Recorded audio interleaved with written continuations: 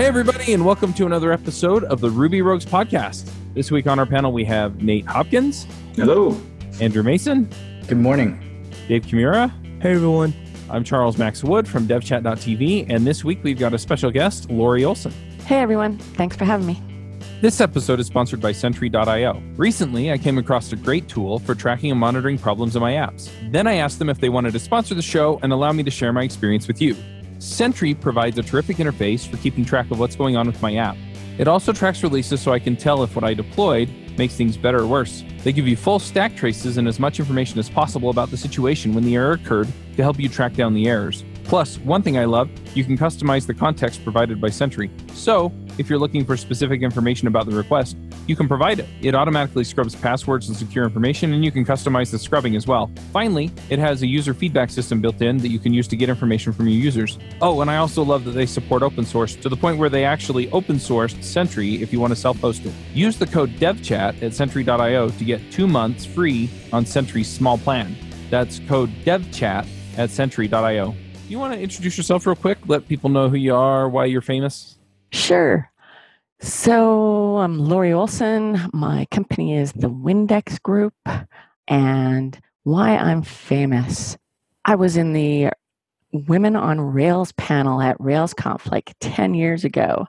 And I've been speaking at conferences pretty much all over the world on Ruby and Rails and Ruby Motion ever since. Yeah, we talked last week a little bit about Ruby Motion, and it was funny because I looked at you because it was a video call like this, and I was like, I know you from somewhere, and yeah, so it must be from one of these conferences. Yeah, I'm certain that's where it was. I just don't know which one. Yeah, I don't either. I managed to get out to a bunch of them. So, but yeah, so we've got you on to talk about Ruby Motion, and before we get going too far, you're teaching a course on Ruby Motion, which to me kind of says, hey, she knows her stuff. Do you want to just briefly plug the course? I think you said you were doing a webinar as well, so just let people know where that stuff is. And then we can dive into your history with Ruby Motion and talk about what it is. Sure.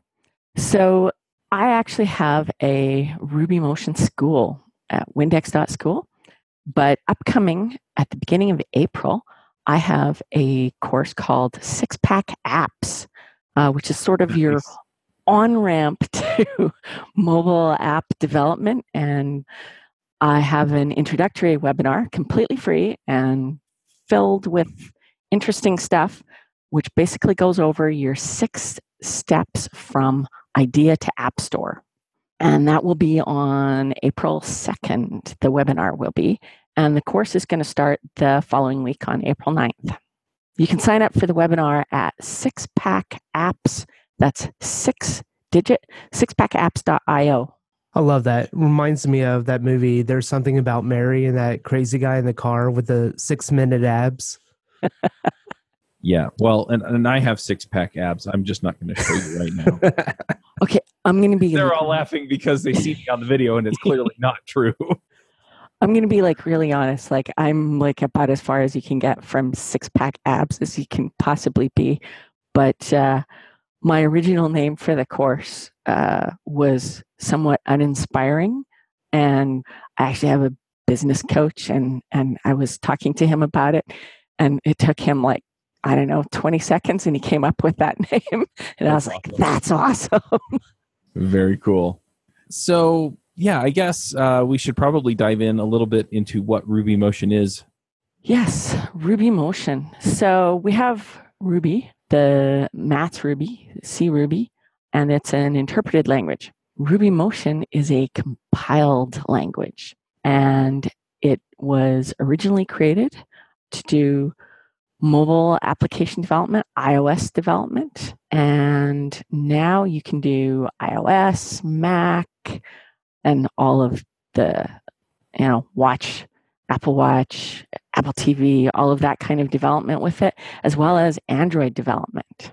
And all of those are, Ruby Motion is a compiled language, and it is based on the LLVM. So it is both similar to, but different from the Ruby development that most of us do as web developers. That makes sense. Can you do Windows apps as well, or is that not a thing? Not yet. Someday. I'll just point out there was a blog post that Amir Rajan, the steward of RubyMotion, did a couple weeks ago called "The Sleeping Dragon Has Awoken," and he has spent his 2 years as the steward of RubyMotion quite well, figuring out what the future of RubyMotion is, and the future is it's getting a new name, and it is going to be open sourced. So expect sometime in the next month or so RubyMotion to reappear as Dragon Ruby. It's really a cool name, but it actually has a reason. The LLVM's official logo is a dragon. So Dragon Ruby. There we go. And Dragon Ruby is going to be open sourced. So, hey, if there's not a Windows version, then people can work on it. That's awesome. And so back when RubyMotion first came out, there really wasn't many alternatives for creating an iOS application. You had Objective-C, and then was introduced Swift, and that was basically it.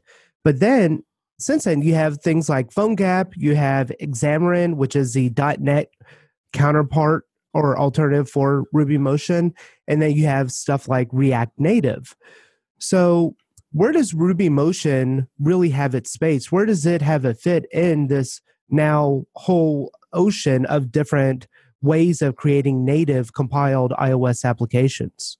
Okay, so that's a really good question. Now, I have been working with it off and on for like 7 years. Anyway, since it first came out. And yeah, you're right. When it first came out, there wasn't a lot to choose from. I mean, there was Objective-C, and then shortly thereafter, there was Swift. And I have to say, I worked on some Objective-C apps. I built a whole plugin for a product called Perfectly Clear, a Photoshop plugin, the Mac version, using Objective-C. And you know what? I hated it. I don't find Objective-C to be a particularly pretty language. Let's say it's not readable. In my mind, that's like the biggest sin there can be. You write programs and then you spend much more time reading them. So if your code isn't readable, it's just going to be a painful process. And that's pretty much how I found Objective-C. Swift is cool. And like, if you've learned Swift, man, develop your apps in Swift. Seriously. I'm not going to tell you not to do that because it's a cool language. However, I'm not sure that the Swift developers and Apple really realize the impact that they've had by moving fast and breaking things. Like, Swift has had a major version release almost every year since it was created. And by major version release, I mean breaking changes. And I've encountered many experienced iOS developers that had an Objective-C app, and they're like, yeah, I'll rewrite a Swift this year. And then before they got it done, there was a new release of Swift, and everything they did was broken. And they just got frustrated and gave up. I hosted an iOS podcast for a while. In fact, it just came back from hiatus, iFreaks. You can go to iFreaks.com and check it out. It's on devchat.tv. But yeah, that was a yearly, okay, what's new and what's broken? Exactly. Not only that, but you also had to worry about the App Store regulations or their new policies, requirements to publish an application. So not only do you have your core language that you're using to develop the application break it on you, but then even once you get that up and running and you try to submit it to the App Store, then your app gets immediately rejected because it doesn't have a splash screen now, or it's not doing this. You don't have this permission or whatever. So they've added like so much complexity along the ways, which I'm sure is for a good reason for the uniformity of the App Store, but it's also really annoying for the developers. It can be very frustrating. And some of that is why I developed the Six-Pack Apps course, because that's one of the steps that I outline is everything that you need to know and do before you actually get around to submitting your app to the App Store. But yeah, to move on to your other languages, other products. Okay, PhoneGap / Cordova. that's a cool thing. And I played with it for a while when it came out. But in the end, what you've got there is kind of not a native app. It's basically a web app that's running in a skin on the devices, which for some apps that works well, but it won't feel as native and it won't be as performant as a native app will be. So again, that's a trade-off that you'll make. And to some extent, although they've branded it differently, React Native has some of the same problems. Some of it is native, but a lot of it is not. Also, and I'm probably going to get roasted for this, but I'm going to say it anyway. React Native, it's all JavaScript. And man, I hate programming in JavaScript. I mean, I've done it. I've done a lot of it. I've been paid a lot of money to do it. I'm a contractor. People paid me money to do it. I don't enjoy it and I don't seek it out. And in fact, I've turned down more JavaScript work than I can say. I think JavaScript hates JavaScript. Yeah, a lot of the JavaScript developers kind of have a love-hate relationship with it too. So when we come back to it, RubyMotion, it's Ruby. I love Ruby. I mean, I started using Ruby and Rails at a point in my career where I was actually considering stopping being a developer because I was a Java developer and I'd been a Java developer for 8-9 years and I was starting to hate it. I was really starting to hate doing development. It was just so annoying. And then I was at a conference, one of the No Fluff, Just Stuff conferences, and it was supposed to be a Java conference, but it was run in part with Dave Thomas and a lot of other guys. And suddenly at this conference, all anybody could talk about in the hallway track was this cool new thing called Rails. That was pre-Rails 1.0. And that was my introduction to Rails. And my coworker and I started trying to use it for a project that we were just starting, just to see how far we'd get. And yeah, we spent 2 weeks doing that and there was no looking back. We just kept going because we got so much more done in that 2 weeks than we had ever imagined we could do with a language and a framework that we just learned. Yeah. So I've been tinkering on and off with RubyMotion for about 5 to 7 years now. And so I had to build an application and it had a lot of complexities. It was using the core data or the core storage. It also made API calls, used the cameras, and also had GPS capabilities within this application. And I think that one of the main grievances that I had with RubyMotion, actually there's two main ones that I had that hopefully the community can solve, is one, the APIs. Just because you are using Ruby does not resolve you from having to know all of the different intricate APIs that Objective-C has or that Android has. So even though you are using pure Ruby, there's still so much that you have to know about the platform you're going to be developing on. And that could really cause a gap in knowledge or confusion because there isn't that much documentation out there for RubyMotion, creating a button or using the camera. There might be a few examples, but there's no really standard de facto way. And then the other issue is when someone starts with a new RubyMotion application, where do they go from there?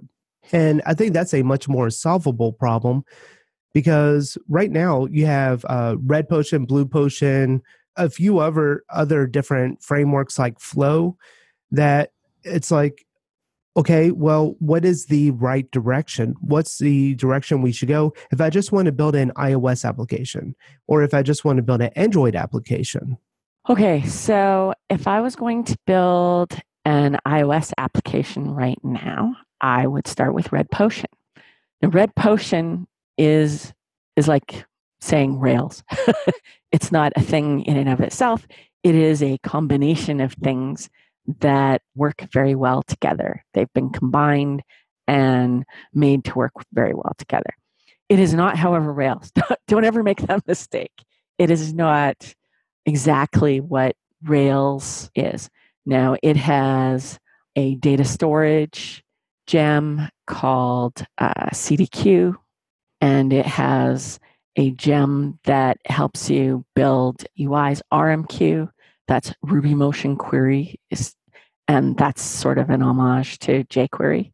So that gives you sort of an idea of what you can do with it. There's ProMotion that helps you build out your screens. These are like really fantastic gems that help you build apps super quickly. And I'll just put another plug in for the school. I have a course called Ruby Motion Jumpstart that helps you go through and create an app with multiple screens, master detail stuff, call stuff from an API, all using the Red Potion stuff. A quick question on Red Potion. It looks like that's a gem from, or a set of libraries from Infinite Red, the agency. But I know that that group has moved to React Native. Are they continuing to maintain those libraries? Now, Red Potion itself, as I said, is like a combination of gems. And so I know people go and look at it and go, oh, it hasn't been touched. Well, all the other gems are under active development. People are working on them. I have write access to several of them. Other community members have picked up the others. So basically all of the individual components of Red Potion are still being worked on. With one exception, there's one gem called AF Motion, which is a bit abandoned where it still works actually. It's just that no one really wants to work on it because it's a wrapper for a CocoaPod called AF Networking, and no one's really using AF Networking anymore. They're using something called Alamo Fire. So one of our community members, Andrew Haven, is actually working on a new library called Motion HTTP, and it's actually going to be a cross-platform library where it will help you do all your API calls and everything like that on both iOS and Android. So that would solve some of the pain that Dave alluded to earlier, right? Absolutely. And about the cameras and stuff, that stuff all falls under another gem, which Matt Iminetti started, but it's a massive undertaking called Bubble Wrap. And it wraps so much of the iOS stuff in a way that makes it friendly for Ruby Motion developers to use. Parts of it see more love than others. And now that Amir has some help, he has two new partners, Aaron Lasange and Ryan Gordon. I think Aaron's going to be taking over on some of these gems that aren't getting enough support and love and making sure that they do. So that's something I'm really looking forward to, getting a little bit more love for Bubble Wrap so that all parts of it work as well as some parts of it are right now. I remember in the early days looking at Ruby Motion and getting pretty excited about making native app development a little more approachable to the Rubyist. But one of the complaints that the community had was that it was not open source back in the day. Making it open source, the rename, the rebrand to Dragon Ruby and making it open source is kind of a big deal. Can you talk about kind of the history of why it was closed source and then just the evolution and all the way through the path of deciding to open source it and creating the organization and moving forward from here? Okay. Well, Amir would be the best person. And maybe you guys want to bring him on at some point for... Yeah, I've been talking to Amir and we've been working that out. So. Yeah. So I can give you, a community member idea of what that meant. To me, I've been a professional developer for 30 years. So I actually don't think it's a great thing that everything that people depend upon is free. Because free has... Blasphemy! Free has a certain amount of, I don't know. People expect a lot of stuff from free, and it's not always sustainable. And that is Amir's huge rant. If you go and check, I also, by the way, have a new as in 4 months old, weekly newsletter, Ruby Motion Weekly. Yes, so rubymotionweekly.com, go sign up. When that blog post first came out about Ruby Motion going open source, there was a whole thread on Reddit about it, and there were the inevitable people going, yeah, everything should be open source. And Amir went on a rant. It was like an hour-long rant that he recorded on his Twitch channel about sustainable open source. Okay, that's the main topic, and how a lot of it is not sustainable. So he spent most of the last year figuring out how he was going to do this in a way that was going to be sustainable. That's why he brought in partners. And that's why he's being very careful about this whole open source thing. Because it's really easy to just throw something out there and say, hey, go for it. And chaos results. And that's not good for the community. Well, let's go back history. When Ruby Motion first appeared, it's actually before that. Before there was Ruby Motion, there was MacRuby. And that was something that Laurent Sansonetti worked on at Apple. And then he left Apple and redeveloped that from scratch when MacRuby kind of got left by the wayside and came up with Ruby Motion. And of course, you can't do all that and give it away for free. Like it's not a sustainable thing. So Ruby Motion became a product, and it started out as everything was you had to pay. You had to pay to play. And that wasn't necessarily a bad thing, because to be an iOS developer in those days, you also had to pay to play. You had to spend at least the $99 to get your app developer account, or else you couldn't do any development. Now, since that time, Apple has made a lot of this stuff free, and you don't need a pay-for account in order to play. If you want to release apps, you still have to have a paid developer account. So along the way, eventually we ended up with a version of Ruby Motion that was free. That didn't get as big a splash as I thought it should get when it happened, because you could now play with it for free. It's got limitations. You can only use the most recent version of iOS, and you can only use the most recent version of Android. That actually is more problematical than it sounds, because while everybody with iPhones is like on the upgrade treadmill and just goes, Android, not so much. Most of the Android devices are a couple versions back. So anyway, so that causes a few problems for people. But so for a while, we had a free version, but it still wasn't open source. And people were complaining about that. Over time, after Amir took over, parts of the Ruby Motion subsystem have been made public.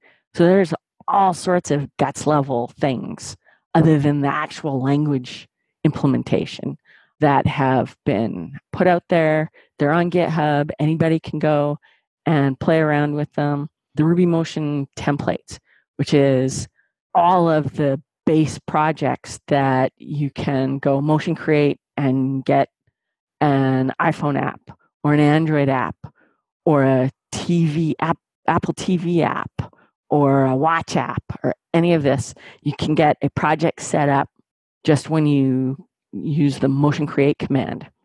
So all of those templates are out there, and you can go and play with them. You can fix them. You can add new ones. Anyway, there's a lot of subsystem stuff that has been open sourced already. So we should be happy with that. And honestly, for anybody who is longing for the Ruby Motion things or Dragon Ruby to be open source, if you aren't already in there and playing with the stuff that is open, then like, why are you even complaining?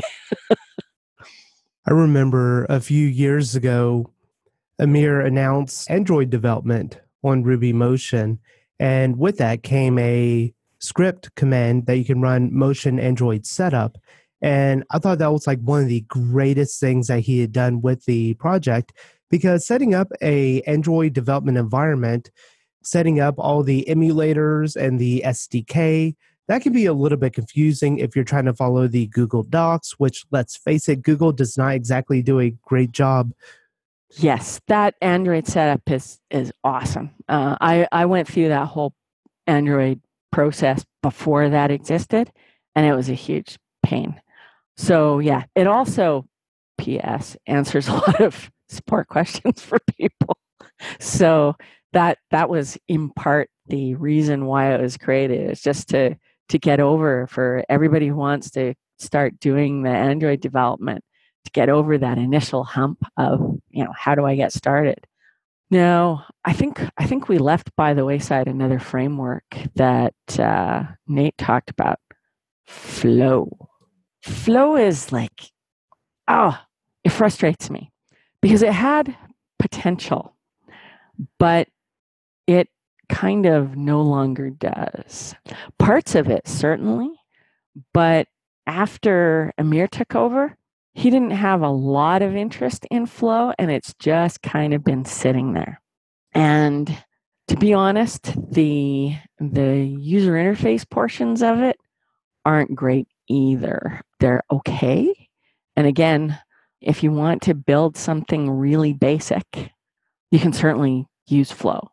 If you want to do something in the more challenging, using loads of data and stuff like that, you're probably going to run into a few problems using Flow from the UI perspective.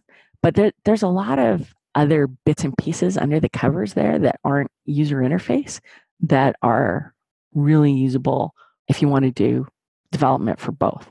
There's also the whole awesome concept of running the super REPL, which lets you in a Flow project to run your rake super REPL command, and it simultaneously builds two apps, your iOS app and your Android app, and it fires up iOS Simulator and puts your iOS app in it, and it fires up the Android emulator and puts it in that, and gives you a REPL, the read, evaluate, print loop, command line stuff, where you can type stuff in and it simultaneously is happening in both environments, which is kind of crazy. I must admit, when you use it, it's kind of like magic. So like I said, there's a bit of a love-hate with Flow.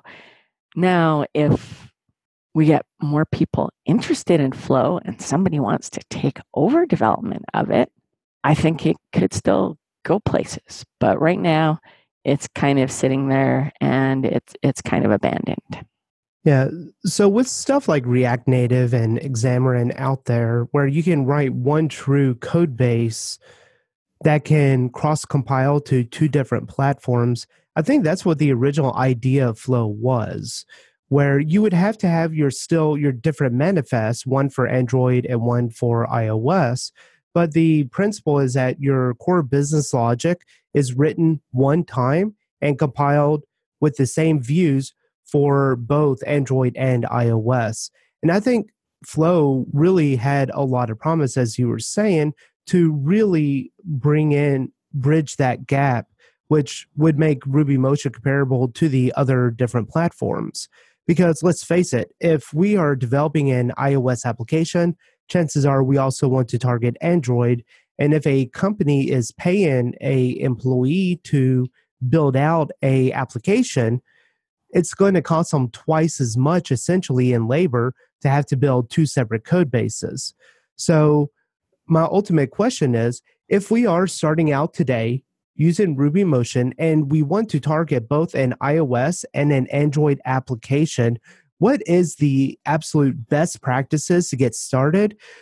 Should we have two separate code bases and move business logic into a gem? Or is there a way that we can build a easy to complex application using some APIs, using some data storage, communicating out with third-party APIs. What's going to be the best mainstream path to accomplish that?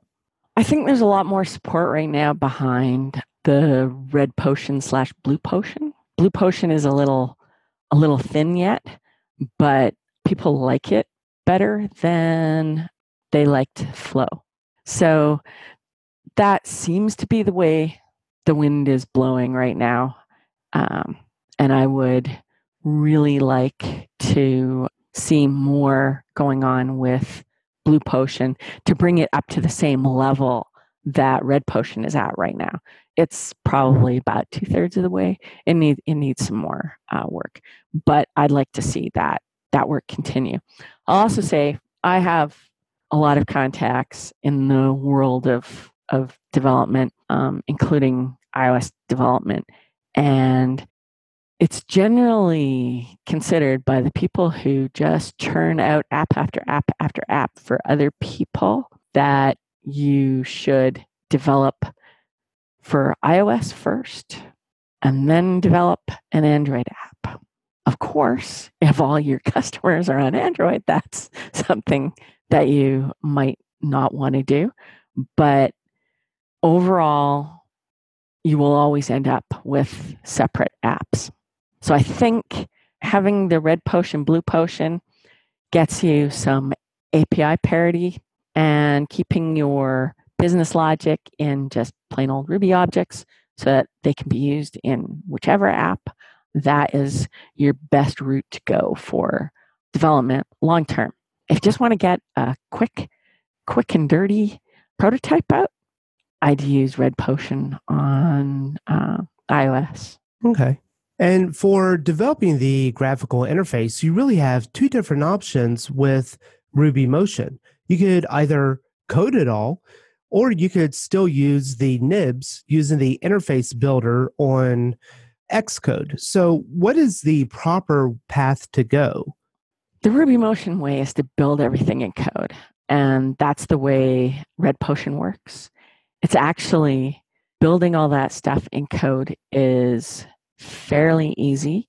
You build your screens and everything, those are your controllers, separately from your styles. And your styles are really your views. And there's a nice DSL for creating all your views that is built into Red Potion. Now, nibs and zibs, you can totally do that. And there's an interface builder gem that lets you bring all that stuff in.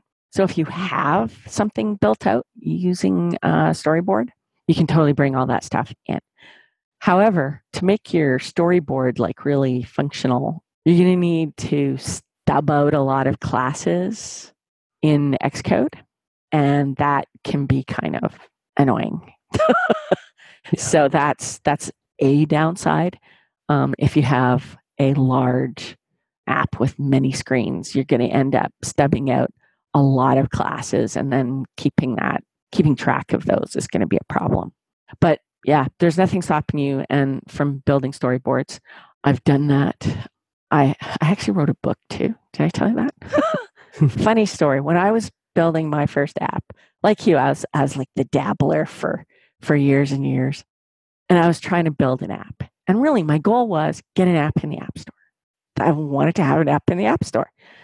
But, given what I actually ended up doing, you'd probably look at me and go, really? That was your goal? Because that's not really what you did. Because I wanted to get an app in. So I chose a familiar topic for me because I'd been working on this stuff for years.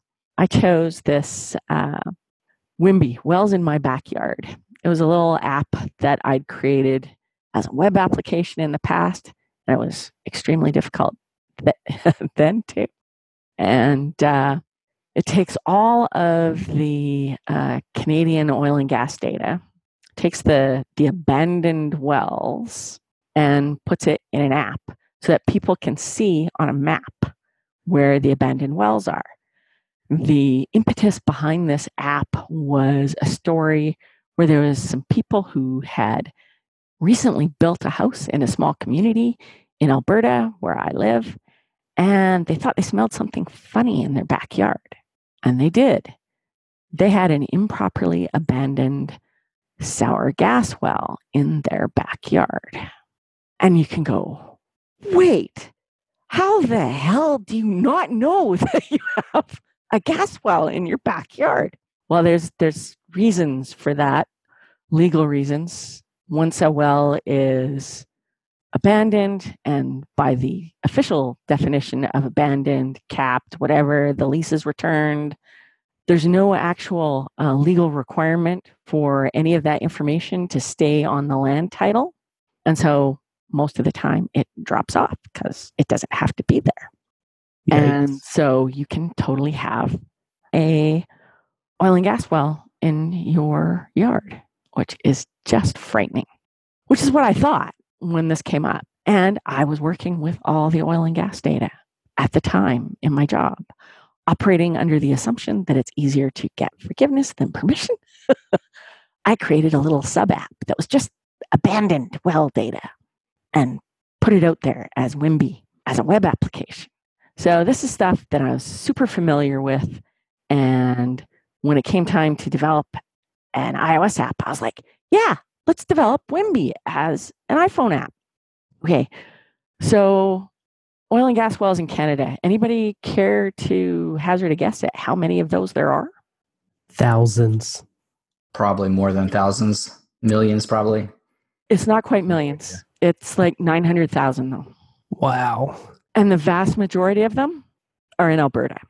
So, and of abandoned wells, it's over 250,000. So over 250,000. So when I started working on Wimby iOS, it was like iPhone 3GS. Yeah. So I don't know, you said something about using Core Data. Ever tried to load that much information into Core Data? No. Yeah, it's not easy. And I spent a lot of time figuring out how to do that. So much time and with so much research that I got to the end of it and it's like, yay, it works.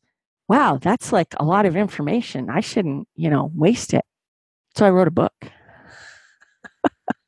I wrote a book on how to do that.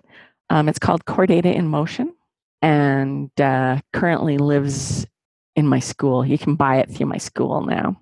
But the whole thing is, I've spent like weeks, months figuring this out. I spent better part of a year writing that book. And then people were interested in that book. So then I was doing conference talks on that book. And you know what? I had never finished my app because I was so busy writing books and doing conference talks. So finally one day I sat down and said, okay, this is embarrassing. Like I go and talk at these conferences and I have to confess that I haven't finished the app yet. So I sat down and over the course of like the next month, I finally finished the app and got it released. And that was when I realized that, oh my God, this is so not a simple process. Like, you think, oh, you write an app, you get it in the App Store. No, there's so many steps involved, so many things that you have to know. So that was when the idea for my course sort of started percolating in the back of my mind. And after I finally got the school up and going, I was like, I should do that course. I should have this, from very start to very end, from your idea to having an app in the App Store. I should tell people how this whole process works because you can spend loads of time dabbling, but you're never going to get an app in the App Store if all you're doing is dabbling. Mm-hmm. So one thing I want to fall back to is with the Red Potion, if you are using that, does it make sense to also use the Bubble Wrap, which is the API interface for the hardware? Absolutely. Okay. I think there's almost nothing that overlaps between Bubble Wrap and the Red Potion stuff. There may be a couple of things, but for the most part, the Bubble Wrap stuff is merely making it nice to, it helps you avoid using all the horrible Objective-C API. Okay, that's what it's for. That's what Bubble Wrap is for. Like, seriously, if all you're going to do is create your app and go exactly against all the Objective-C API, you might as well be writing in Objective-C. Like, yeah. Other than the fact that it's Ruby and not Objective-C, it's just that the API that RubyMotion connects to is the Objective-C API for all the iOS stuff, for all the Mac stuff, for all of that. That's why things like Bubble Wrap and Red Potion exist, is because Ruby developers came up and went, oh, this is horrible, and started creating nice little APIs, nice little DSLs for us to use so that we don't have to be exposed to all that horrible Objective-C code. There's also, by the way, a lot of samples out there. Like, I inherited all the motion stuff from Fluffy Jack. And I got the motion TV stuff. So that stuff you can all find on GitHub still. And in fact, I tasked my summer student last year with going through all that stuff and making sure that it was all brought up to date, because some of Jack's stuff was getting pretty old. So I can say that the vast majority of those examples are up to date and actually work in RubyMotion today. So I'd like to kind of fold this back into the conversation about sustainability and making it open source, because clearly, this conversation is demonstrating that it makes mobile development perhaps more palatable and more fun because we get to work in Ruby, but it's a significant investment of time and energy kind of learning this ecosystem, right?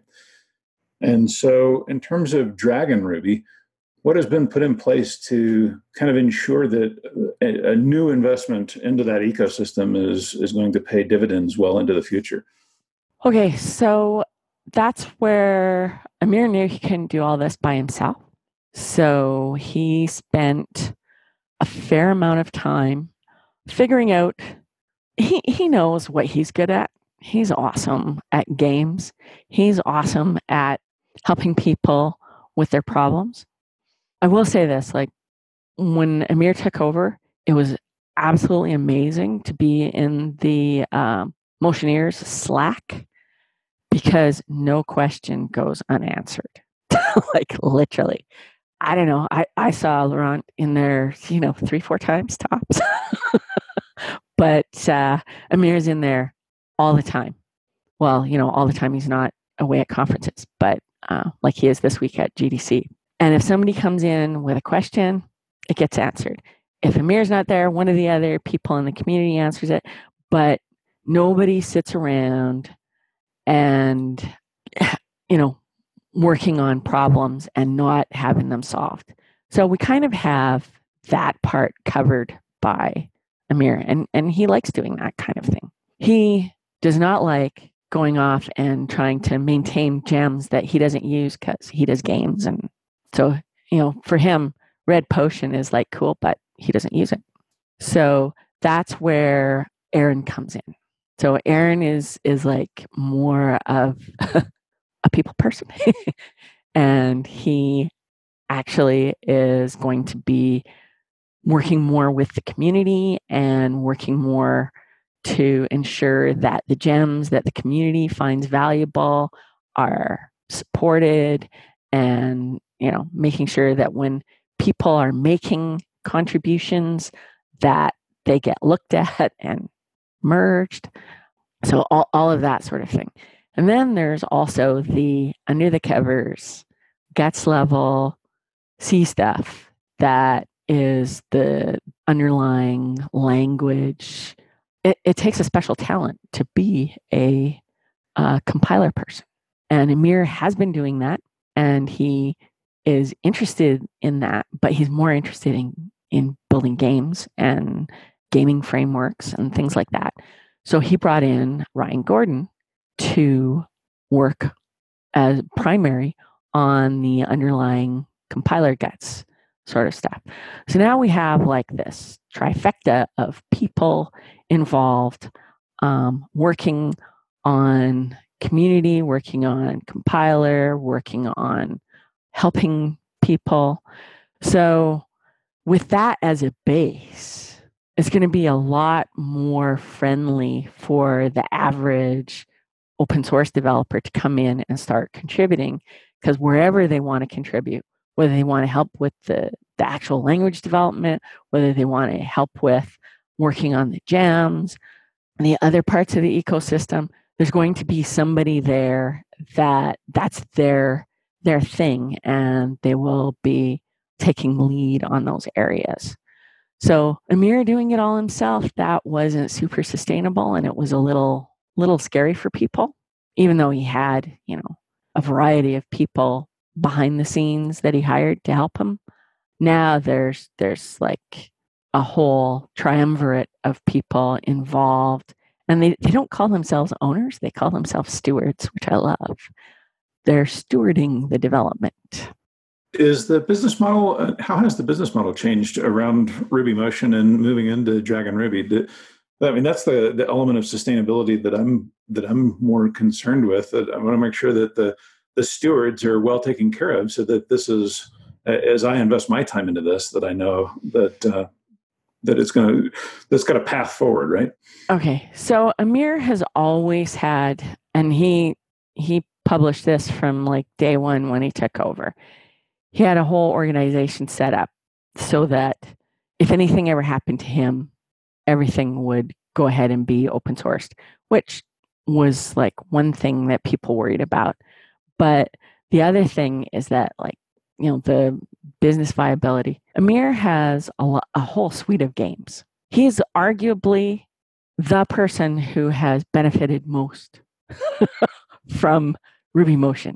He's made a lot of money developing and selling games in the App Store.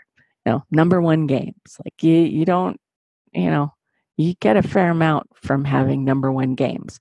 And he re-releases them, and he's releasing them on other platforms. He's been talking about it for a while. A Dark Room. He's been working on a Nintendo Switch version.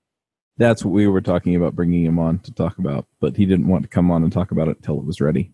Yeah. Was the Nintendo Switch version. He's been on Twitch showing people his work on that for some time. He now has 2 partners who bought in, who are happy to be working on RubyMotion. So I don't think that, I certainly don't have any problems. Like I've gone kind of all in on my school. I'm teaching people RubyMotion development. That's my main thing in life now. It's not 100% there yet. I'm still doing, some Rails contracting on the side. But I'm doing that in conjunction with mobile apps. So I'm dog fooding that stuff, man. So it's not a unsustainable thing at this point. It's got a life of its own. I'll put you on the spot and ask you if you know this stat. How many apps are in the App Store, or either iOS or Android, that have been built with RubyMotion? Do you know? I do not know. I've been working hard on, I have a feature on my RubyMotion Weekly where every week I feature an app. And it's amazing how many of them there are once you go looking for them. But I do not know how many there actually are. And the fact is, there's no way to tell unless somebody is trumpeting it out to the world. There's absolutely no way to tell because they're just compiled apps. Just like there's no real way to tell that an app is Objective-C or Swift.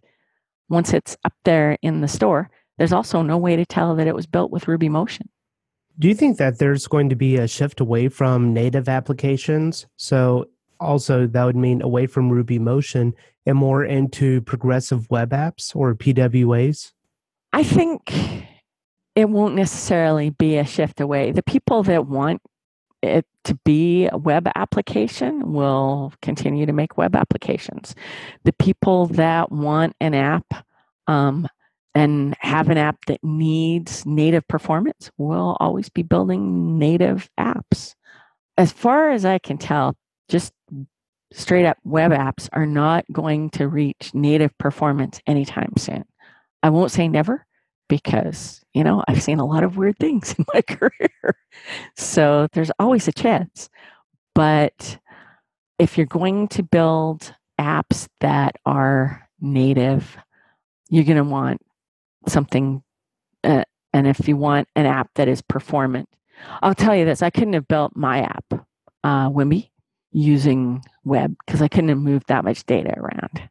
It would have been an entirely different kind of app than what I ended up building. Interesting. Yeah, I've used some apps and then been surprised to find out that they're, Ionic, which is built on Cordova, or, things like that, just because the performance is comparable. But yeah, it's not moving lots of data or, running a graphics engine or things like that, where it definitely is, you kind of need direct access to the GPU, or you need to be processing data, on the fly on the bone. Well, and then there's, the cool new stuff, the VR and AR stuff. You won't be doing that with a progressive web app. I have an app that I'm going to be putting up. It is, if you go hunting through all my GitHub stuff, you'll find it, but I'm not advertising it, and you guys don't have to share the link either. But I have an app that I got my summer student to make last year that's going to be the basis of a course in the school, and it's an AR game. It is called Survive AR, Survivor, and it is a really cool game along the lines of like Pokemon Go, but simpler. But hey, it's built using Ruby Motion and ARKit and GameKit, and it's very cool. So this is the kind of thing that you can build with Ruby Motion, and you wouldn't really be able to do that with some of your web technology app things like Ionic and React Native. I feel like at this point we've touched on almost all the major players in the mobile development except for Kotlin, and I was wondering if you had any thoughts on that. Also, I realized you're wearing a Wonder Woman shirt, and I think that's awesome. It's not Wonder Woman, it's Captain Marvel. Yay! Yes. I'm disappointed in you, Andrew. I just saw the movie. I should have known. I'm sorry. Yeah, I get it. Yeah, Kotlin. That is cool. And I must say, I think I already talked about how much I was starting to hate programming when I was a Java developer. And Kotlin has kind of moved into that Java space. So it's about creating apps on Android, right? So that is another alternative for doing native apps on Android. And certainly I would use it rather than doing the Java development, just because I probably still couldn't force myself to do Java development at this stage. I've always viewed Kotlin more as a framework, as Rails is to Ruby, as Kotlin is to Java for Android development. Is that inaccurate? Kotlin is a language. Okay. It's developed by JetBrains, right? JetBrains, yeah. And, I love JetBrains. I use all the JetBrains tools, RubyMine and so forth. But I'm an iOS person.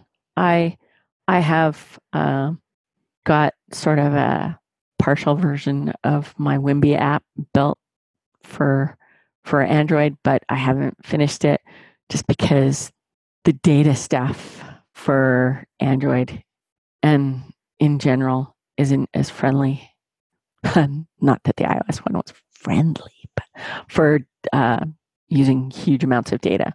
So I haven't actually had time to do that investigation again. But from an Android point of view, But yeah, just haven't had a lot of experience using Kotlin other than, building your basic Hello World app and going, hey, that's cool.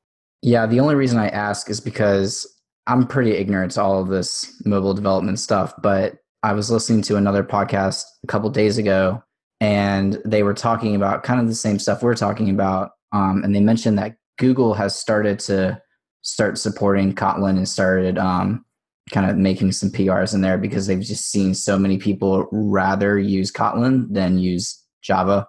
I can't blame them. I can't blame them either. That's what I'd be doing. I'll admit though, like it's not super difficult to switch back and forth once you've learned a couple of languages. Like I will say that for RubyMotion and you do not have to be an Objective-C programmer. You don't have to be a Swift programmer. You do kind of have to learn how to read that code though, because all of the original examples come out in those languages. So unless you're going to wait for somebody else to translate it into RubyMotion for you, you're going to need to learn how to read that code. It's not that difficult though. Once you start doing it, there's a few tips and tricks, but I've got a couple of blog posts up. Like there was a IG list kit tutorial on Ray Wenderlich's site, and it was a involved example. So I translated it all into RubyMotion, and it was all in Swift. And I ran into a few problems. So I documented all of that in my blog posts. I think that gives you a good idea of what it's like to translate from Swift to RubyMotion. All right. Well, I'm going to push us to picks because I have a time crunch. But yeah, one other thing I just want to plug real quick. iPhreaks did an episode on Kotlin a couple years ago. So you can check that out as well. They were comparing it to Swift. Before I do that, though, Lori, first, where do people find you online? And second, do you want to just remind people how to get on the course and the webinar? Sure. So online, just about everywhere, I'm Windex Lori. So WNDX LORI. And you can find me there. And my school is Windex School. So WNDX School, just about everywhere. My course, the 6-pack apps, you can find that on my school when it's officially open, and I will be giving you guys a link to share that will give people discounts on the course. But the webinar, which I highly recommend everybody go and attend, because I'll give you a good idea of what the course is going to be like there. And it's just going to have tons and tons of actionable stuff you can use to do your development, is 6packapps.io. Nice. This episode is brought to you by TripleByte. Applying to programming jobs sucks. You have to put the right keywords in your resume. You spend hours and hours on the phone screens and take-home projects, and that's assuming the company even responds to your application. Well, if you're a software engineer, TripleByte can help. They work with over 400 top tech companies, from big names like Dropbox and Adobe to exciting startups. You do one brief online interview with them, and if you do well, you go straight to final interviews with the company on their platform. It's like the Common App for software developers. TripleByte does not look at your resume or where you went to school. All they care about is if you can code. I've helped dozens of software developers with various credentials get jobs, and this looks like a terrific way for you to get in and get interviewed and get a job without a lot of the hassle and overhead. You can go check them out at triplebyte.com/rogues. That's triplebyte.com, byte as in 8 bits. As a special offer for listeners of this show, if you take a job through TripleByte, they'll offer you a $1,000 signing bonus. All right. Well, let's go ahead and do some picks. Nate, do you have some picks for us? Yeah, I've got 2 picks. One is a TV show that's been around for a while. I don't even think they're making it anymore, but it's a family-friendly show that I've been watching with my kids, which has been really fun. It's Psych. I don't know if anybody's got exposure to that, but it's kind of a police drama / comedy where the main character is supposed to be psychic, but he's not really. He's just like super observant. Really fun show. We've been getting a good laughs out of that one. The other pick that I've got this time around is Focus at Will. So that's a music service that you can subscribe to. And for me, I keep going in and out on my playlist that I listen to when I'm trying to program and really get focused. And sometimes I'll just waste time. It's one way to procrastinate. But if I want to get right to it, I can drop into focus at will and just play something, and it puts me into a state of focus pretty quick. So those are my 2 picks. All right, Andrew, what are your picks? I got 2 today. Number 1 is, if you guys follow at Josh_Creek on Twitter, he's been posting some really cool GIFs recently of him basically creating a Ruby script that fits in the 280 character limit, and pasting it into his terminal and creating some really cool visual effects with that. My other pick is the other day, and I think we're talking with Jason coming up, but Jason Sweat just released his Rails Testing for Beginners book, and I picked it up and I'm starting to get into it and I'm finding it pretty helpful.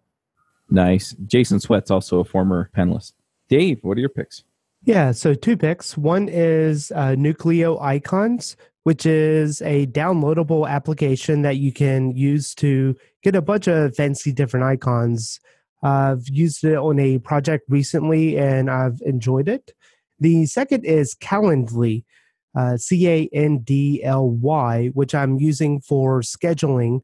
It basically allows you to set up a recurring schedule of when you're available. With a given link, someone can go and sign up to chat with you, or to schedule, block off some of your time. So that's been pretty useful for some things that I've been doing. Nice. Yeah, I used Calendly for a long time and then switched to Schedule Once. And the main feature was that I could set up multiple pages under the same account. Was the big thing for me.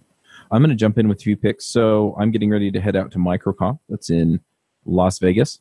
Anyway, I found a good deal on hotel rooms at VRBO, so I'm just going to shout that out. I'm actually staying on the Strip, but I'm staying on the Strip for pretty darn cheap. I'm staying at the Excalibur, which isn't the nicest hotel on the Strip, I will admit. The conference is at the Tropicana, and if you're familiar at all with the Strip, you'll know that Excalibur is right across the street from Tropicana. I usually also drive down, and so I'm looking forward to diving into some audiobooks. Lori, when we talked the other day, actually recommended some to me, but I listen to those on Audible. And yeah, it's kind of nice when I'm riding in my truck to be able to do that. So I'm looking forward to getting some fiction in while I'm driving. The other pick that I have is I've been working on pulling things together for a podcasting booth that I can take to conferences. And I'm hoping to be able to work with the conferences to line up their speakers as podcast guests and invite other podcasters to come use the booth, so we would just all schedule time and then, audio equipment in there. It'd have, walls, so it would drown out the worst of the noise, but you still kind of get the conference ambiance, coming in over the mics just as background noise, but it doesn't overwhelm the discussion. Anyway, so I'm going to be putting together a Kickstarter for that. And it's basically going to, I think the first $1,000 is just going to go toward materials, and then anything after that is basically going to go into a fund for a podcast tour. And so we'll try and make it to a bunch of different conferences. So, germane to this one would probably be RubyConf. My wife's going to a conference the same time as RailsConf, so that one might be a little tricky. But, definitely RubyConf and, some of the more open source conferences, maybe 1 or 2 of the Elixir conferences and things like that. So if you're interested in supporting that, then I would appreciate your help. And I'll probably wind up just printing something that I can stick on the side, one of the sides that basically lists the supporters and things like that. So you'll be famous because your credits will be taken to all these conferences. So anyway, I'm setting up the Kickstarter page right now. This episode goes out a week after we record, so it will definitely be up by then. So if you're listening to this, go check it out. And then I also want to just remind you to go check out Lori's webinar because, as we talk through it, that looks like it's going to be a ton of fun. And then you can get in on that course. Lori, what are your picks? Okay, so I've actually been working, I mentioned, with a business coach, and he just released a book last month. And it's pretty fantastic, especially if you do stuff like speaking. It's called The Alter Ego Effect by Todd Herman, The Power of Secret Identities to Transform Your Life. And it's pretty awesome. talks about basically how to use an alter ego to be like a better version of yourself, to show up in different situations with different attributes. And really interesting stuff based on a lot of interesting stories that he has to tell about people that he has coached. So you might want to check that out. And second pick, I think I already talked about RubyMine. You can do Ruby Motion development using RubyMine. They actually have that integrated in. So yeah, RubyMine is my second pick. Cool. Well, thank you for coming. And I just encourage people to go check out your webinar and your course. And I'm really excited to dive into Ruby Motion again. This kind of got me fired up. So good. Yeah, it's exciting. I think, Ruby developers, like, it's a no-brainer. Yep. Why aren't you developing apps using Ruby? Yep, 100%. All right. Well, we'll wrap this up and we will catch you all next week. All right. See you later. Bye, guys. See ya. Bye. Bandwidth for this segment is provided by CacheFly, the world's fastest CDN. Deliver your content fast with CacheFly. Visit CacheFly.com to learn more.